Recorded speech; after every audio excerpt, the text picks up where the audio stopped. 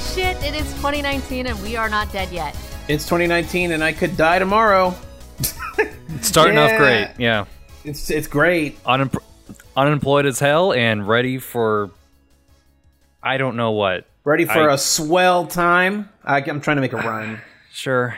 Also, when I say I might die tomorrow, that's not me breaking any news. It's just statistically it could happen. Well, yeah, you're driving a lot more, and like people die more in car crashes compared to plane exactly. crashes. You know, and I could just show up at someone's door, and then they could just like shoot me or take me prisoner or something. So I mean, as long as I make it quick, I'll be fine.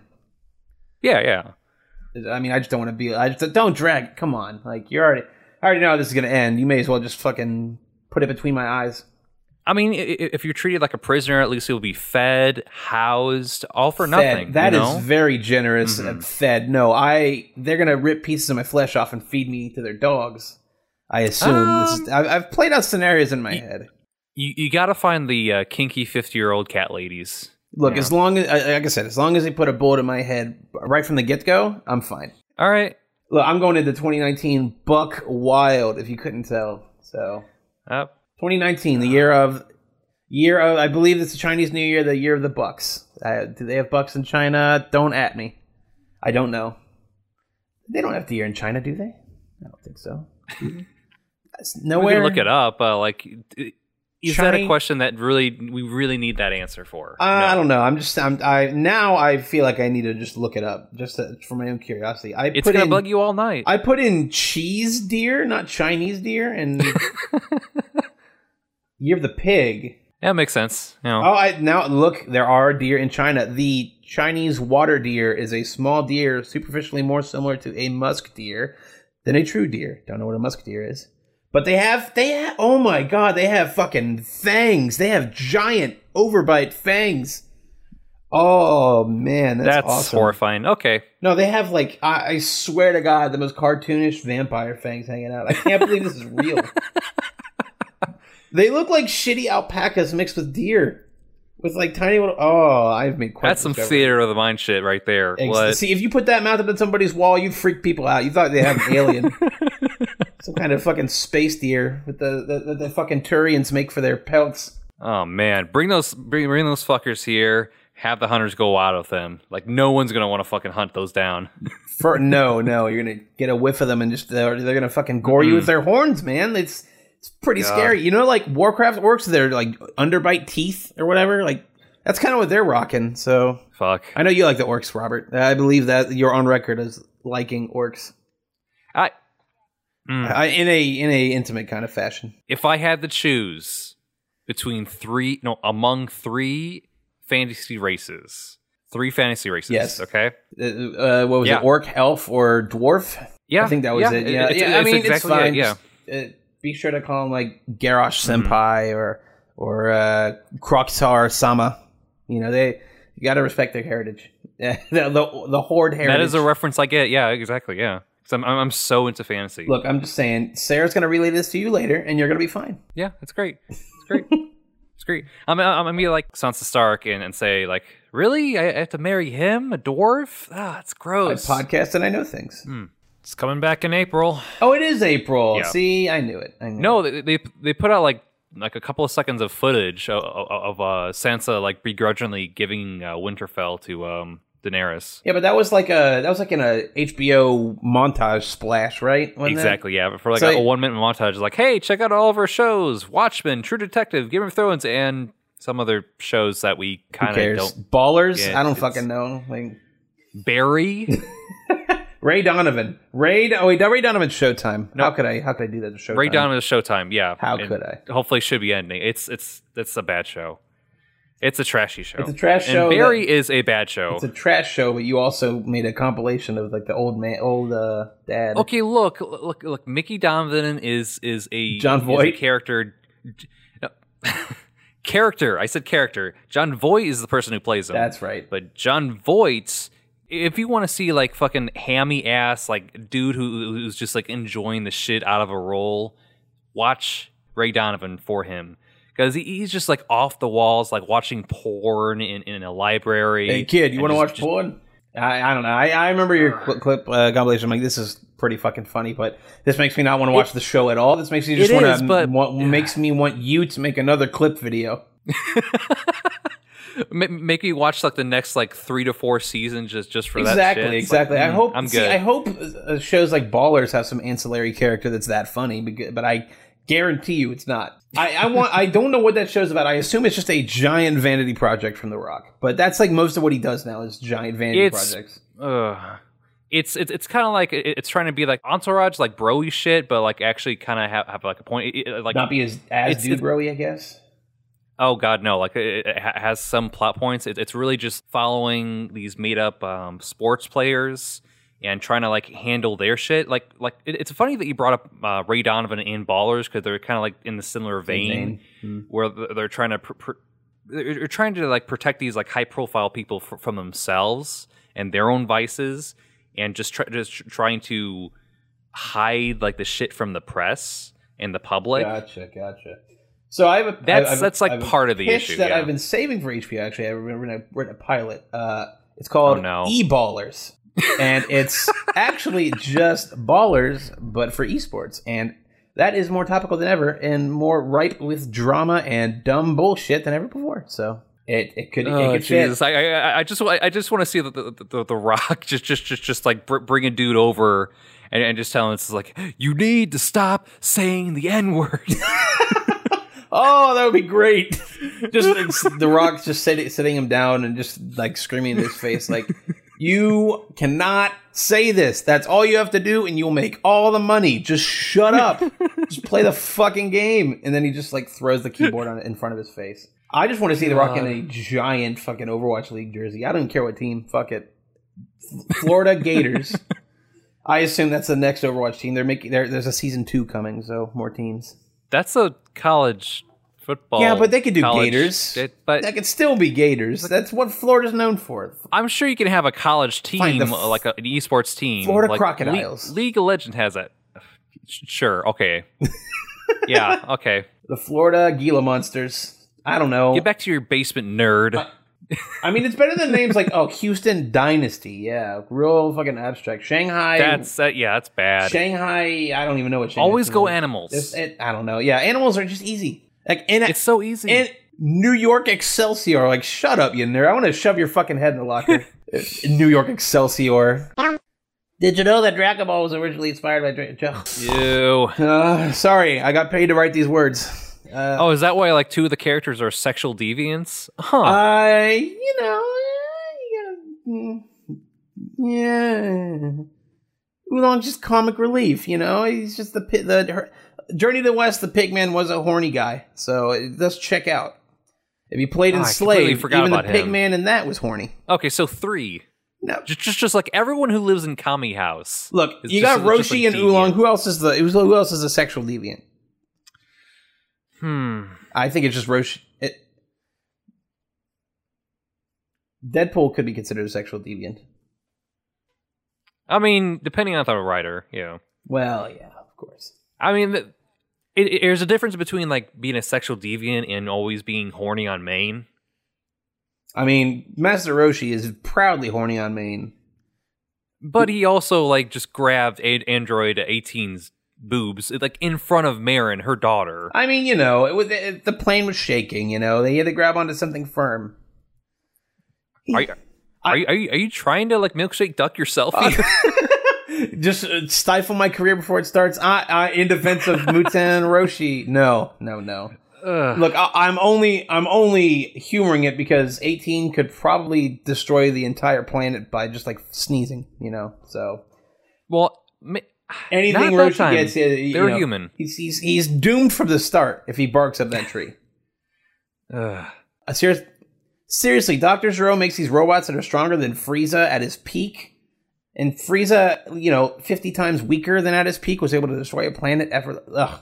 The power scaling of Dragon Ball doesn't make any sense. I can't. It's dumb. It doesn't compute. Look, I'm just saying when Nappa Toriyama sucks. When Nappa just raises his arm and fucking turns the city into a glass floor. Everything's Fuck the media. Everything's up there. I'm a staunch conservative. It is awful. I'm just saying, okay? Nappa's the true libertarian. Nappa has books by Jordan Peterson. That's all I'm saying. All I'm saying. He had many Jordan Peterson audiobooks on his way to planet Earth. And Vegeta just had to deal with it. He's like, I don't agree with your philosophy, man, but I'm gonna fucking Nappa. I'm gonna fucking kill you anyway. It doesn't matter. No, Nappa, I don't need to clean my pod. Dragon Ball is very stupid, and I love it. My mother's dead. Anyway, you know what my dad's name is? Mine. You know what my planet's name was? Me. Also mine. Oh boy. You know, I there was a very prominent Dragon Ball video game that came out this time a year ago. If we want to start talking about why we're actually here. Oh, our top 14 list? Our top, I think it's 16?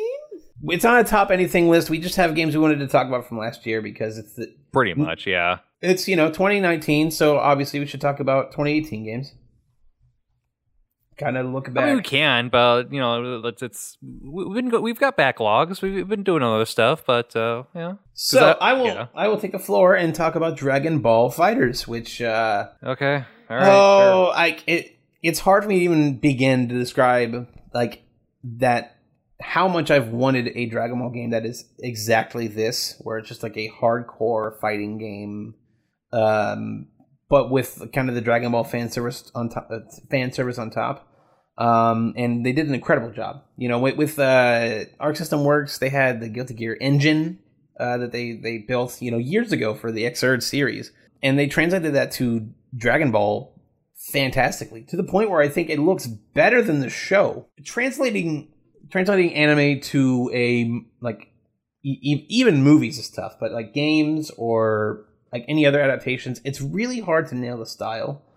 But Dragon Ball FighterZ it looks like what you remember Dragon Ball Z looking like. Like hyper stylized, hyper sharp, just a lot of different visual effects here, there, and everywhere, when the actual show wasn't quite like that. But they captured the visual style so well and took inspiration directly from like the show and the manga. They ripped, and they did it like frame by frame, not even kidding, like panel by panel, emulating these classic Dragon Ball scenes and moments and moves. Like it is fantastic on just every level. It did the feat of like you could not imagine like going into 2018 thinking like, okay, there's just going to be like this Dragon Ball fighting game that's going to out Marvel vs. Capcom. Yeah. It's been such a long time.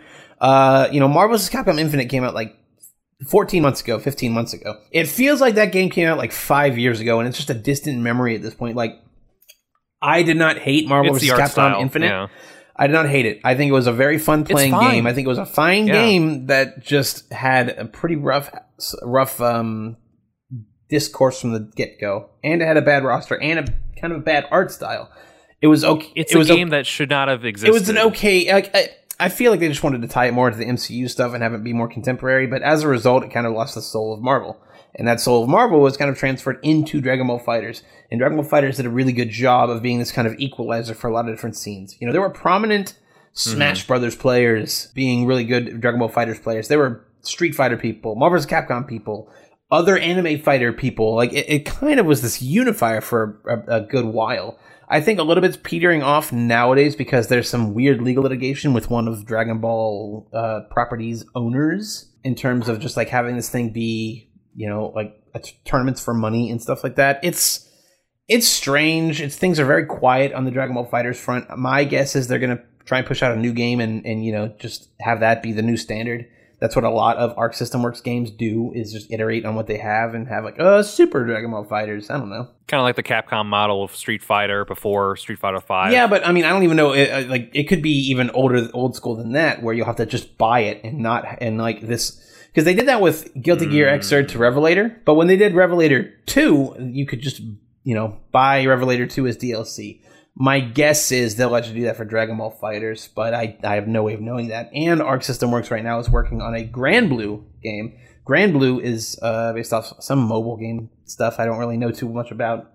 People are kind of excited, but I know nothing about it. So, but yeah, like it's hard for me to even have a critique of Dragon Ball FighterZ. A lot of it is, I've played the game so long that there's these nitpicks I have about some of the overall systems, but like it's very beginner friendly. It's very, you're able to set up these, you're able to look cool and do cool shit by pressing just one button over and over. And that doesn't dominate the game's competitive nature. You know, you don't have to do these auto combos because they're a little weaker than regular combos. But if people who aren't super into it and don't want to fucking like learn, 12 character strings of combos, they can just dick around and see all these flashy moves. And like, that's kind of what a lot of the appeal of Dragon Ball has been over the years, is like these flashy fights and these cool looking set pieces and whatnot. And like this game is easily the best Dragon Ball game of all time. Like there's no competition. Like there've been other, like back in the 90s, they tried to make some Dragon Ball games that were more akin to like your Street Fighter 2s, but they never really came together. This, like, it's my favorite fighting game of the year. Current Smash Brothers, but we'll talk about that later. That doesn't count. On a fighting game. Whatever. Dragon Ball FighterZ is my favorite traditional fighter of the year by far. Probably one of my favorites of the last decade. I think everything came together really well and definitely does encompass that spirit of Marvel vs. Capcom. And, I probably didn't talk about it too much in this show because, like, we were either, like, on a break or something, or I wasn't around too much, but I was big into those Marvel vs. Capcom 3 games. Those games are near and dear to my heart, and for this game to kind of pass that torch, or be given that torch by Marvel 3, it's very, very awesome to see. And I really, really hope they don't screw the pooch on this one on a high-end muckety-muck Japanese executive level, where it's like, just let the people fucking have fun in their game. If you want to take a bigger cut of the pool, the prize pool, fucking do that. This is just free advertising for your game. Dragon Ball FighterZ had the most entrants at EVO last year. It had the most viewership. It had the most everything. It was the most popular game there by a wide margin, and you can't just fucking flush it down the toilet, man. If you try and stifle, it's very much. Fighting games have enough, grassroots blood in them where they'll keep it going. It'll just be under the table, and you won't get any of that, and you won't get any of the exposure. So, do you really want that? Do you really want that? Look at the Melee scene. Melee's thrived on just that. As a game that's been the same game literally since like November 2001. Receiving no oxygen at all from Nintendo. Right. Nintendo just allows it to exist pretty much. It's like a fucking deist interpretation of God. Like, he created it and then he just fucked off. That's it. No more support. No, it just seems like very much like the company doesn't know what to do with its own like fighting game scene success. And then it just like how to make it thrive, and they just seem like, well, it's a video game, so we'll just make another one to get more money. But down the toilet. I mean, to be fair, they have not announced a new Dragon Ball game proper. There's been there's a mobile game, but I mean, they haven't announced a new console of Dragon Ball. I mean, that's also because they're still supporting Dragon Ball Xenoverse 2, which is their sort of like just it's a loot-based action game. It's kind of okay. Yeah, honestly, like, in the narrative bit is all about these what if scenarios and stories and stuff, and I'm like, yeah, that's kind of neat, but I couldn't give less of a shit about what I'm actually doing in this game, because it's like the same 4 fucking buttons. They all do the same thing. It's like the critique everybody has of these anime games where like nothing feels different, everything feels super sanitized and super saturated and the same, and it's so boring. But Dragon Ball FighterZ has the style and the substance, and definitely deserves breathing room. So that is all I'll say on that game. Yeah, it's definitely like in a year full of like great fighting games, 2018. Like you could definitely see Dragon Ball FighterZ. It's Fighters or Fighter Z. Fighters. It is kind of weird branding because they emphasize the Z. Dumb title, but whatever. Just that year alone, like there was like 4 like solid ass to like fantastic fighting games, and like you could like you just did, you could make a case for Dragon Ball, this fucking licensed fighting game being the best fighting game of 2018. Oh yeah, for sure. I definitely think that's the case, because like, Soul Calibur, very solid game. BlazBlue Cross Tag, very solid game. I think actually in that game's case, striving for similar reach as Dragon Ball FighterZ in terms of like the simplified combos and whatnot, which ironically enough is also made by Arc System Works. Those guys are on a roll recently. I remember that those guys could barely squeeze out those BlazBlue games every couple of years because like they didn't make much money. They just had a pretty hardcore fan base. So I love that they've reached this kind of newfound success. I just hope they don't overextend too bit, because they're doing a Grand Blue game at the same time. They're like, we'll do Guilty Gear one day, and then here's Dragon Ball Fighter. Like, I hope they don't have a Telltale on their hands. in terms of just too many licenses, because I know that can get overburdening. Expand far too quickly and just I definitely do not want that to happen, because I do have a very soft spot for that developer in particular. They make fantastic games. I even like the BlazBlue games back in the day, back when nobody talked about them. They're an Eastern company. I know, it's like there's probably different methodologies, different philosophies. And philosophies in play that wouldn't become an exact Telltale scenario, but I just don't want it to be even close, man. Like, I don't want to downside. Like, I want them to be as successful as they can, because they've proven time and again, they make fantastic fighting games. And that's that on the fighting game front, I think, until we talk about a different fighting game that's actually a fighting game, you fucking nerd. Fair enough. It's a platform fight. We'll talk about it later. All right, Robert, you've played a video game this year, haven't you? Or last year? I've played at least 20, like 27, played and beat 27 games this year, but I just kind of sort of like dwindled it down to like a top 14 games, because like, let's be honest, like top 10 lists are like, they're overrated, they're hack. And then you always like want to include like honorable mentions in there, but really that's like pick number 11, 12, 13, 14, 15, and so on. You just don't want to rank them because you want to abide by the top 10 standards. But regardless, my number 14 pick is House Flipper. Now, I'll be brief with the picks here, but that game, it came out at a time when I was living in a dirty-ass place, and I needed some sort of catharsis over the summer. And it just scratched that need. I come back to it like monthly as like a really good like Zen podcast game. Like if you have a backlog and just do that and start cleaning houses and flipping houses and all that. I mean, it's not that great of a game, but it was just one of those things where it just came out at the right time, and I was just in the right place for that type of game. And it's not that deep of a game, but there's enough meat to chew on. If you come in like thinking it's like, oh yeah, you just go in and do a lot of like routine, dare I say, repetitive tasks, and you just want to see your account balance go up of all the like the random tasks you do, and like the amount of like houses you bought and sold. Because early on, you're really just like going into different people's houses and cleaning up. But moving on, number 13, Tacoma. I'm not sure, that was definitely a 2017 game, but it's just one of those things where it's a far out future where you can kind of see where you can go. It's diverse yet still equally kind of like horrific in its own way. Where it's one of those things where like you would think like, oh yeah, space will be great, like it'll be like the Tim Curry video from oh gosh, Command and Conquer, like Red Alert 3, where like he's just like, I'm going to the one place that capitalism doesn't have its tendrils in, space. All right, it's good. Like you can probably like beat it in a night or two, but it's not as good as Gone Home for me, and I'm saying this as like someone who was born in 1993 and does not give a lick of shit about 90s nostalgia. No, like as I was thinking about it, it's like I think I still like Gone Home a lot better, but like Tacoma was like a fun little mystery involved. Like it didn't have what I liked about Gone Home that much, or like you have this. When you pick up items, you have like thoughts going on in the player character's head, but if you have that in Tacoma, it would give away the big like reveal at the end of like who you really were at the end and such.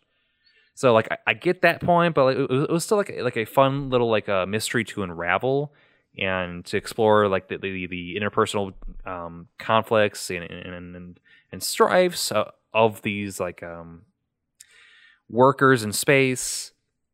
So I like that one, but I'll get to my other list later. But yeah, you might want to put like Twitter links on a couple of these. I am just gonna blow through them. Okay, we go still ahead, got time. Ahead. Okay. Yeah. Okay. Go ahead. If you want to bust out a couple more. So number 12 was Inside. Number 12 was Inside for me. Number 11 was Genital Jousting, the story mode. Yeah. This one definitely needs a 3-minute soliloquy. So onward. I don't know about that, but giving the pitch of it, it's a game that doesn't really need a story mode, but I'm glad it exists because it's how do I put this? Think the Stanley Parable with like this like posh British narrator going through your player character's life. And you know all the options you choose, and it still has that like that dick and balls kind of like look and feel to it, but it's also just equally ridiculous than what you're doing, but it's done as like straight face as possible because you're still like what she's narrating is total like everyday shit for some like a 20-something dude. But it's still done in that genital jousting look and feel of the world of like you're wandering around like dickhead first through your living room and you're just knocking shit over with your dick. You're in the office and you're trying to like plow through a bunch of boxes and you run into like a cactus and it sticks to you.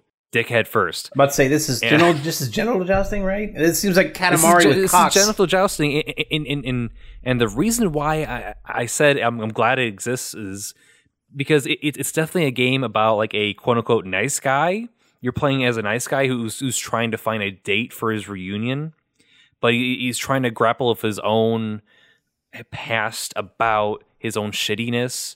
He's definitely a dude who's trying to have a girlfriend rather than trying to find love or understand how relationships work. I just need someone to fucking, I have this status symbol. God, that world traveling sequence was so fucking good, and just him just continually getting out, like just getting thrown out of every bar in town. It was just like, and this is also a story mode which does not feature one.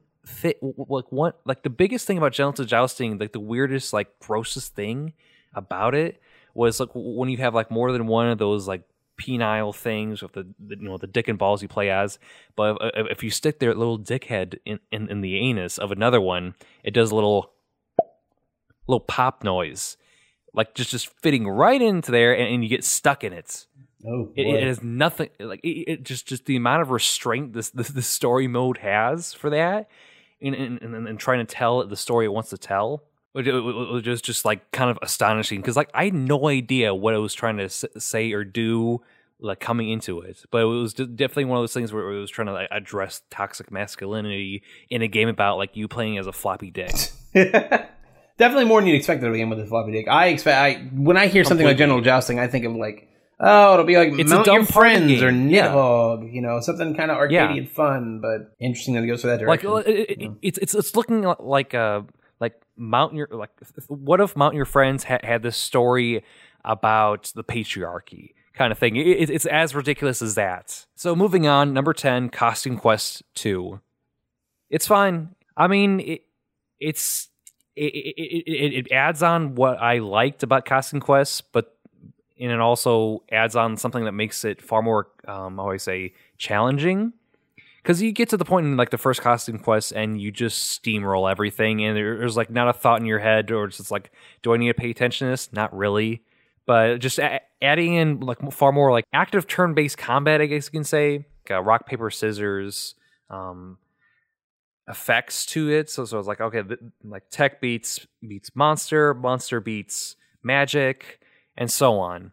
Like adding that to the mix on top of the already like, okay, knocking on their doors and fighting monsters and all that. I mean, it's exactly what you think it is, but there's far more nuance to it.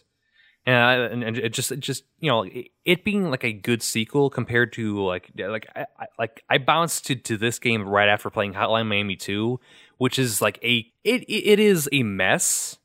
To say like it's a perfectly fine game to play, but just like trying to take like it being a sequel to Hotline Miami 1 is just too much. Right. It's rough in a weird kind of way. I feel like in some way it's like a direct. It's learning all the wrong lessons. But it's also like a weird direct, like in terms of difficulty and how they introduce stuff. Hotline Miami 2 feels like it's a direct sequel to 1. Like, I imagine it would be like Hotline Miami Chapter 2. You know, like it feels like the second half of a worse game overall. Like Hotline Miami 1, I feel like it's very well. It's very good in its self-containment. And I think 2 kind of just it's more, and like you said, learns the wrong things. Exactly, yeah. Like, it tries to add more playable I'd characters. Still play it on Switch if they put it out there, though. I'm not gonna lie. Yeah, that's a rant for another day, but it is a mess. But like number 9, next one up, Nier Automata. Now that is a game. My word, it is definitely a game. Where it's like I had this thing where like I want to love it, but just playing the game where like I want to love like what it's trying to attempt to do, but just playing it just felt like it was like overstaying its welcome sometimes. Where like they try to introduce this one like a mechanism at this moment where it's just like, oh no, like what's going to happen? Like, am I going to die? I have to drag my corpse, and I could hardly attack anyone. But then here I am, like repeatedly dying over and over again because an enemy is attacking me like normal. Yeah. But then like I am not doing much to help against this. And then there's this final boss fight with these two characters you're bouncing between at the very end that I thought was like cool as hell, because you're like bouncing between this one and then like a minute later you're playing against someone else, and that was neat. But it just went on for like 10 minutes longer than it needed to be for me. And it just didn't work right. Sadly, the game is like actually playing the game is one of the not best parts of it. Like it's kind of a slog, and there's a Platinum Games formula I think they tend to stick to, and they deviate from game to game, you know, where need be. But I think this game, like without its narrative wow factor, is probably one of the most boring Platinum games overall. Not gonna lie. I mean, there's some novelty in it. Like I love how you can fuck with the menus and the UI, and like how that ties in directly to like this weird meta currency. I think that's really awesome. But at the end of the day, that just kind of gives you less of the game, and like that can be kind of interesting in a lot of different regards. But like still playing the game. The chipset you can like adjust with different abilities. Like the combat is super limiting. But the things you can do with it, it's just like you can change up different play styles with it, is cool. Very cool. But then it's super limiting. Like the become as gods moment was fucking phenomenal. But then playing it, you realize like, oh right, I have to backtrack through this entire place, and it is just rough. That's definitely a word for it. Like it feels like it's actively fighting against its own like good. That game needs to be trimmed for sure. For me to some like kind of it like more.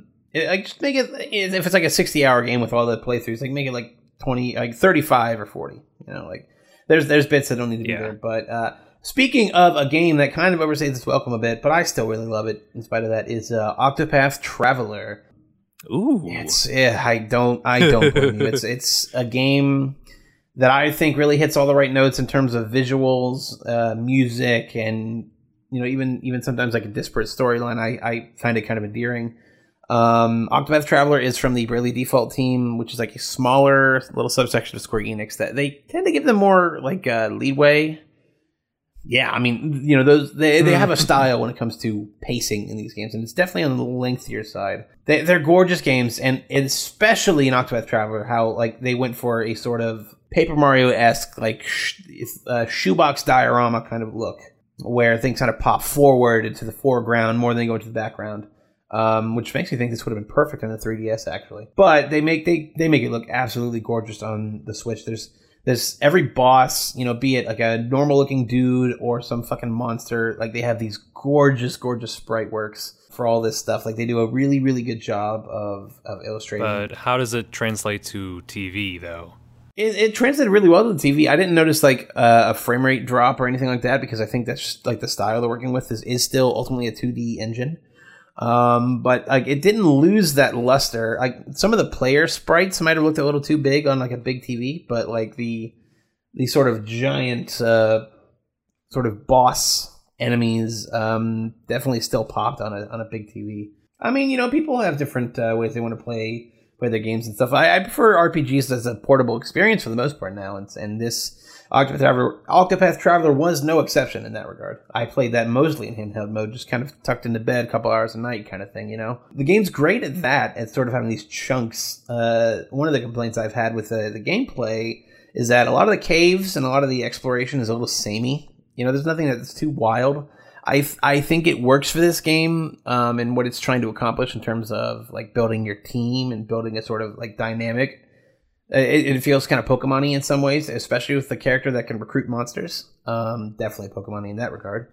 But I don't know. I think the game does a fantastic job of juggling all these different classes and systems. Like, there are a lot of systems when you get down to it, but they introduce them slowly over the course of the game. You know, like there's a typical sort of rock, paper, scissors elemental thing that's like in Pokemon, a little bit Persona as well. But there's also things like equipment and armor and like speed dictating when you go first or second or third in the battle. I think it introduces that stuff in a way that's not too convoluted. I think like if this is your first kind of foray into JRPGs, it's definitely an homage to the 90s stuff, like a lot of Chrono Trigger, Dragon Quest, and Final Fantasy VI, but it's presented in a way I think a lot of people could play now, and I think it is a fantastic game. Even the narrative, which I think people lambasted the most, like someone explained it to me on Grind Forever, Ian Purcell at OKBeast. He's like, well, it to me it reads more like a Dungeons and Dragons kind of storyline, where you have these spread out, disparate stories that will, you know, hypothetically eventually cross paths at some point and lead to a bigger narrative. And ever since I like heard that argument, I'm like, you know what, that actually does kind of make a lot of sense.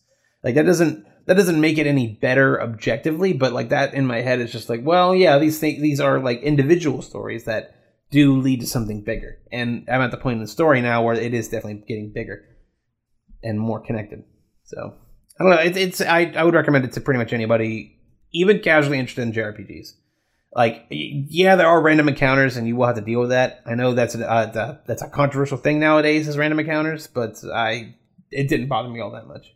I mean, if I were to venture into JRPGs, like I said before, like I would pick Octopath Traveler because it seems like a fun Switch game. If I were to have a Switch, if I were to make the time for like a JRPG, it does kind of demand a lot of time. But I mean, it's bite-sizable. I don't know if that's the right term, but it's compartmentalized in a way where you don't have to play like for hours and hours and hours to get like too much leeway out of it. You can do a little bit at a time, you know, explore an area. You could say the same about Stardew Valley, but here we are. It's like, well, another day. Yeah, what's another match? What's another scenario here? But to kind of overlap my personal list with TL's, because we have talked about Dragon Ball FighterZ, which are both on his list, but we also have an overlap in Monster Hunter World. Oh Jesus! Yeah, I came out the same day as Dragon Ball FighterZ. Yeah. So a bit of a banger day for me in video games for sure. I've tried other Monster Hunters in the past. I even got like 20 hours into Monster Hunter 4 on 3DS, and it didn't quite click with me. Which just goes to show that I still appreciated the game at some level. Otherwise, I wouldn't have bothered for 20 fucking hours. But I don't know. Monster Hunter World does a fantastic job of sort of just streamlining and fixing and making things just easier on the player. So many quality of life enhancements to this game compared to other Monster Hunters. In the past games, even like the most recent ones, you have like a limited number of whetstones, and whetstones are what sharpen your weapons. You know, they will automatically combine items that you want. Or if you're looking for high potions, then if you get the ingredients, they'll automatically turn them into high potions. You don't think that's that big of a deal, but it saves you some time in like fucking combining items in your menus. Like it's a lot of little things like that. And it's the first time this sort of Monster Hunter formula has really clicked for me. And this formula isn't unique to Monster Hunter; it's in a lot of other games, but this kind of tangible progression of like I have bad armor, I have bad stats, and I'm fighting this monster that, you know, my odds are very low at success in this. But like the more you do it, the more you fight them, the more you sort of get their patterns down, and you know, feel this sort of progression as you're getting better. Like you are actively getting better at the game the more you play it. You are learning like which kind of weapon you're most proficient at. You know, there's no tier list for that stuff. Most of them are pretty well balanced. You're learning, you know, how your group dynamics will work with your lobby and your party. Like Monster Hunter World just does a really, really good job of sort of westernizing and making things that make a little more clear-cut sense compared to previous Monster Hunters. So, and the only complaint is that there's not as much to do. You know, there's not as many monsters as previous games, but it's because like all the monsters they have, they kind of built from the ground up. And there's a lot of new monsters. There's a lot of like revamped old monsters. There's there's a lot going into this one, and they've done a great job with post game support. Most of every piece of DLC for that game they've had is free. Like different monsters, different collaborations with different IPs. They've done Final Fantasy, they've done other Capcom games, they're gonna do Witcher, right? Which that's great. I just hope they have a giant griffin. Honestly, that would be fun to fight. Ass Creed. It probably wouldn't be that high rank or like crazy rank of a monster, but that's not what's important. And there is later this year they are going to have like a full-fledged expansion, which I think is more in line with their ultimate versions in previous Monster Hunters. So I'll be continuing to play this game in 2019, and maybe you'll see it on my 2019 Game of the Year list. Like it is that compelling, and I'm willing to go back and start not quite from scratch, but with a new rank in mind, because I've kind of maxed out what I can do in Monster Hunter World. You do that, I'm not going to complain like, oh, I got everything I wanted out of Monster Hunter in only 90 hours. That's crazy. But compared to other Monster Hunters where it's like hundreds of hours, like it's a bit selfish of me to be like, oh, this is all I got out of it. But they know that there's a bit of an expectation for replayability in Monster Hunter, so they're taking their time with this DLC. Almost 2 years. It'll be late this year when the DLC comes out for Monster Hunter World. So I know they're taking their time, and that's pretty awesome that they're going to take their time. It's going to be a big, proper, meaty expansion. From what I understand, in the guise of those old or like Street Fighter 4 era Street Fighter games where you can just buy it for $20, $25, $30 or whatever. But I know they're going to make it worth their while. I can't wait to see where Monster Hunter goes from here, that's for sure. But just to knock another one from my and TL's list, we'll talk about a little bit about Dead Cells. This game feels like a fantastic rendition, not quite of a Metroidvania, because those games tend to have these pre-constructed, very well-hidden worlds. It is still a roguelike, but it's the roguelike that I think captures those old styles of games, I think, better than most. And a lot of that sort of DNA... It's far more Rogue's Legacy, right? It is Rogue Legacy in that there are things you'll get like from run to run. It is one of those run-based games. But Rogue Legacy controls so fucking slow and floaty compared to this game. I thought it was already slow and floaty when I played Rogue Legacy at first. Like, oh man, this sword looks fucking wide as shit. I'm not really digging any of this, but when I started playing Dead Cells, it's just like, oh my god, this game controls so fucking well.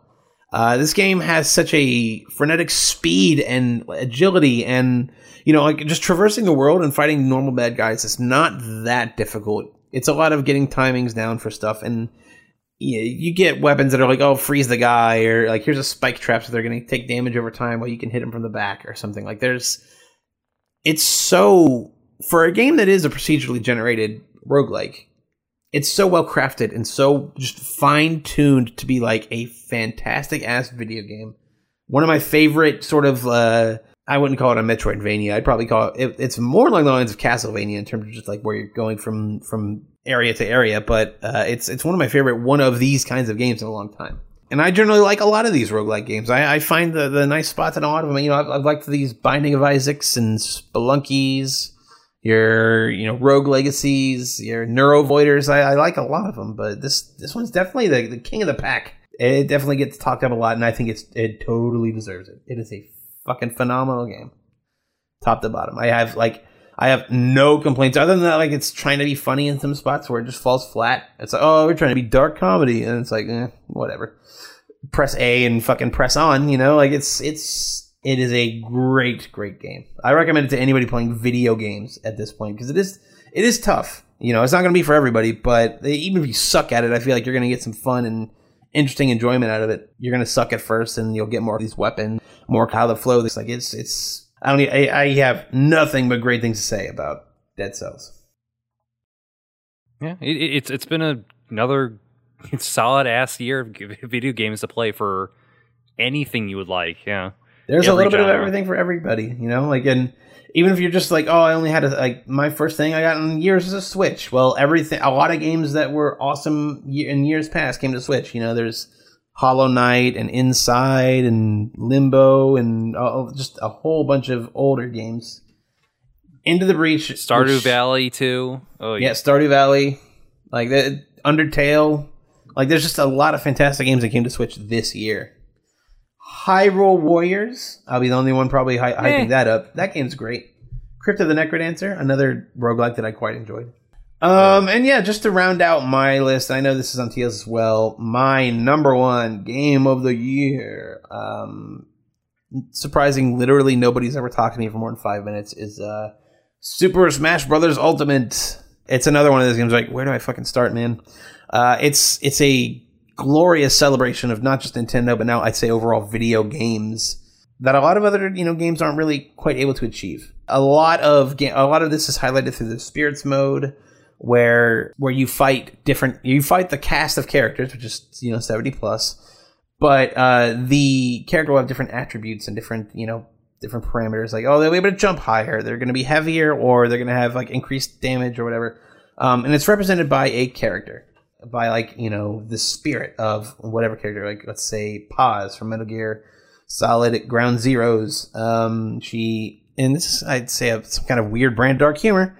Her character, like whatever she's playing, I think it's Zero Suit, will start with a bomb equipped, and it's just like, man, Nintendo, that's it's weird. It's a bit much, but I mean, it's kind of it reminds me. I think Brian Altano said this like a Nintendo voice chat or one of those kinds of shows. But when you were a kid and were too poor for real toys, you just pretend that they were other toys, like my fucking budget ass, like regular.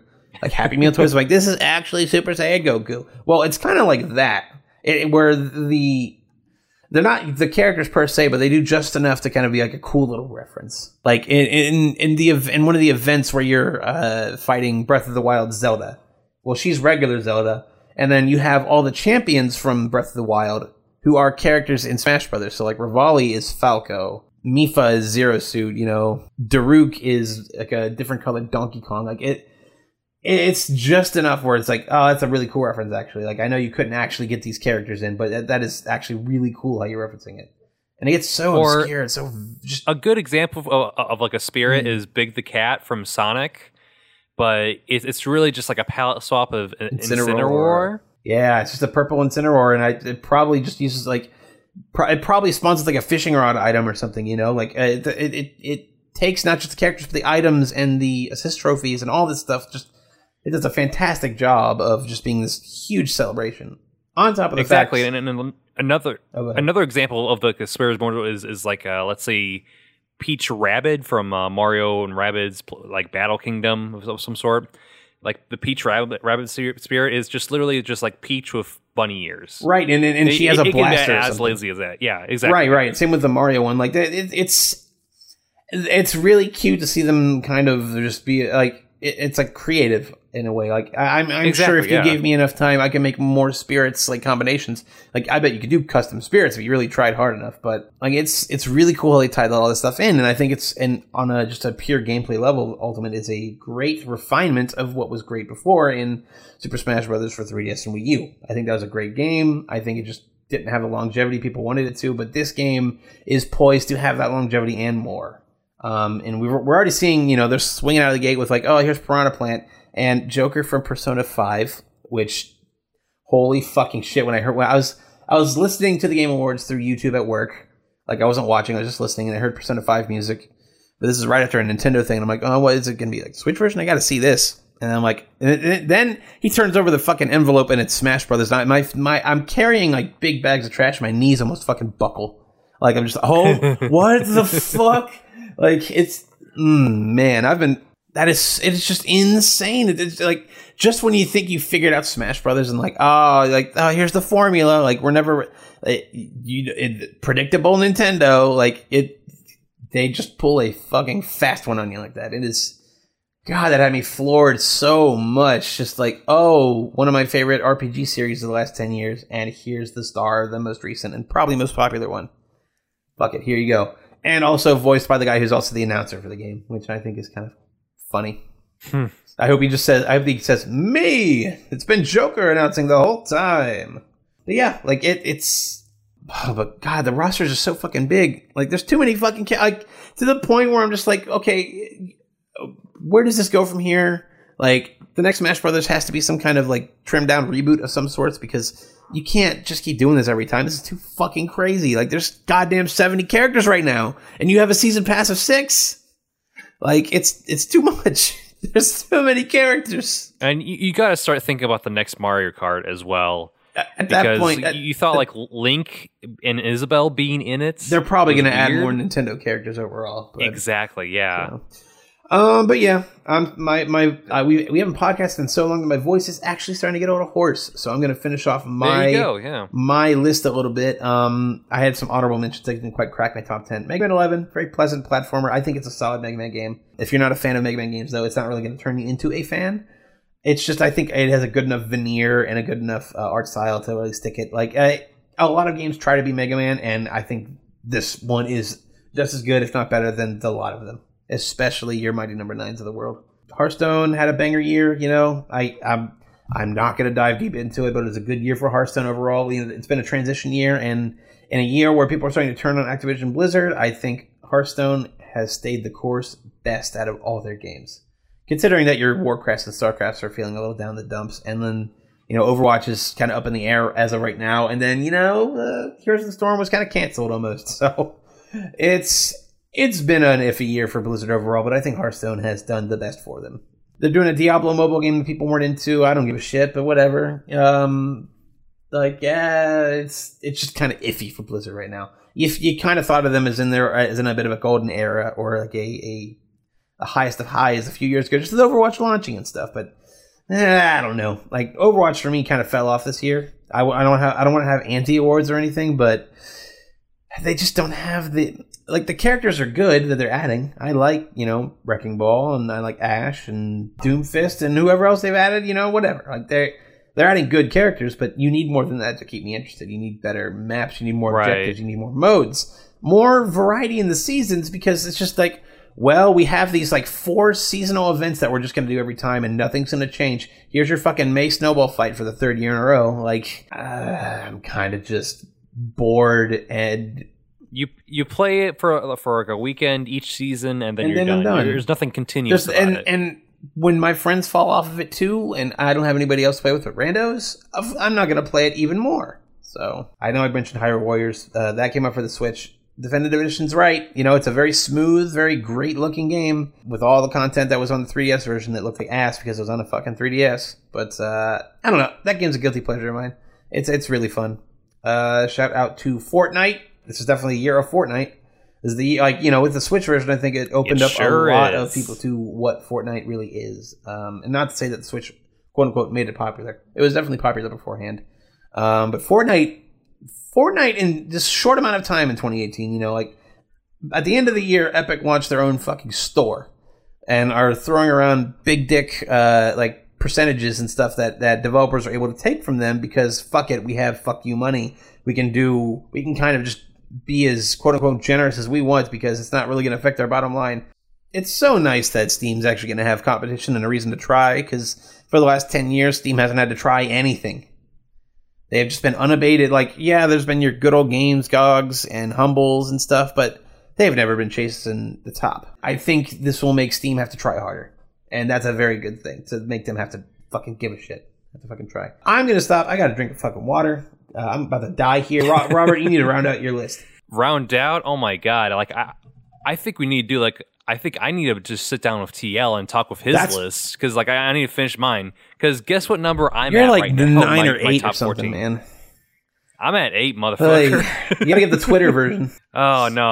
Like I'll probably save it for next time. But we're speaking of the Epic Store, and I was just looking at the store right now because it gives like 2 free games each month, and like the second January free game is my number 8 pick. What Remains of Edith Finch. You're exploring a household, but there's all these like fantastical like elements to it.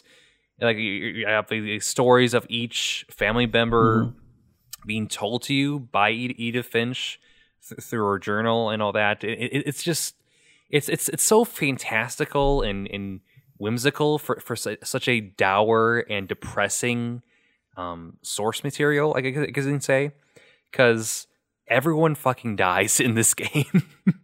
But like you just don't feel like oh my god, this is horrifying, like that's a terrible way to go. Here, like I've never like experienced like an infant drowning scene be so delightful and a joy to experience as this. I know what's gonna happen. You know what's gonna happen. Like every player character you play as, like eventually they meet their demise somehow. But the way that happens is just so interesting that way it plays out, because sometimes you would let the player characters like imagination go wild, and you play as like these different animals, or there'll be this like vintage like pop art comic book that you're playing through. It's kind of like a horror-ish game, but it's like just it will leave you like it left me in tears by the end of it. And I just, it reminded me what I liked about Gone Home and what it did for like video games in general. And it's one of those games like I want to show to other people and have them experience, because it's definitely one of those games where like you can't translate this to another medium, right? Like you experiencing this moment has to happen through like a video game, like knowing that all these like events, and it just like just when you think like okay, I know what's gonna happen next, like yeah, of course this person's gonna die, but like the way you interact with the world that you're in these like certain like vignettes are just so neat. And this is done by the same studio of who did The Unfinished Swan, which they also like connect that universe to this game, which I don't know. It's a bit of a spoiler, but it was just like it was like a neat thing once you look it up, and it's like, huh, that's neat. So this kid is the king. Okay, that's neat. But it's definitely worth a play for a night. I mean, it's not that long at all. But I think I'm gonna remain. I think I'm just gonna retain my like last 7 games, my top for 7 a part 2 of sorts. Probably for part 2, yeah, for like another podcast, because I've got some things to say about the totally next 7. Fair. I mean, yeah, as you get up the list, obviously you're going to talk more passionately about them for sure. Oh yeah. Again, I am shaking the podcast rust off. For sure. But yeah, that's gonna kind of do it for this week on PNB, kind of getting back into the groove of things. I think we did a great job. I love podcasting with you guys, and tonight was definitely an example of why. Definitely the beginning of the show sure kind of was a train wreck, but it's a beautiful train wreck though. It's a beautiful, it's like an artisanal train wreck, you know, like you can't help but look at it. It's the beautiful tapestry of this fucking dumb shit. Just to kind of put a little peek behind the curtain, we haven't really talked about our plans for like revamping or putting back up the Patreon and stuff. I think by the time you hear this, that'll be more ironed out. You definitely want to keep your eyes peeled on patreon.com/PNB or pnbcast.com to get updates on that. We'll make sure to keep you guys in the loop on that. We don't even know when this is going up. It might just be like... Honestly, yeah, this could be going up in fucking February. Which like, I'm totally cool with. You know, like the Oscars right, have their thing in like mid-February, you know? And that's like honoring the previous year. Nothing here has been too dated, so, you know, we'll see what happens. But if you want to hit us up on Twitter, you can follow me at Tierney. You can hit up Robert at 23Breach, Kayla at Kayla Zoombomb, TL at Travis L. Foster. Any updates and stuff of that nature also on PNB Cast on Twitter. And yeah, that's going to do it here for us at PNB. So for TL, Robert, Kayla, and myself, hope you fuck good. Hope you fuck good indeed.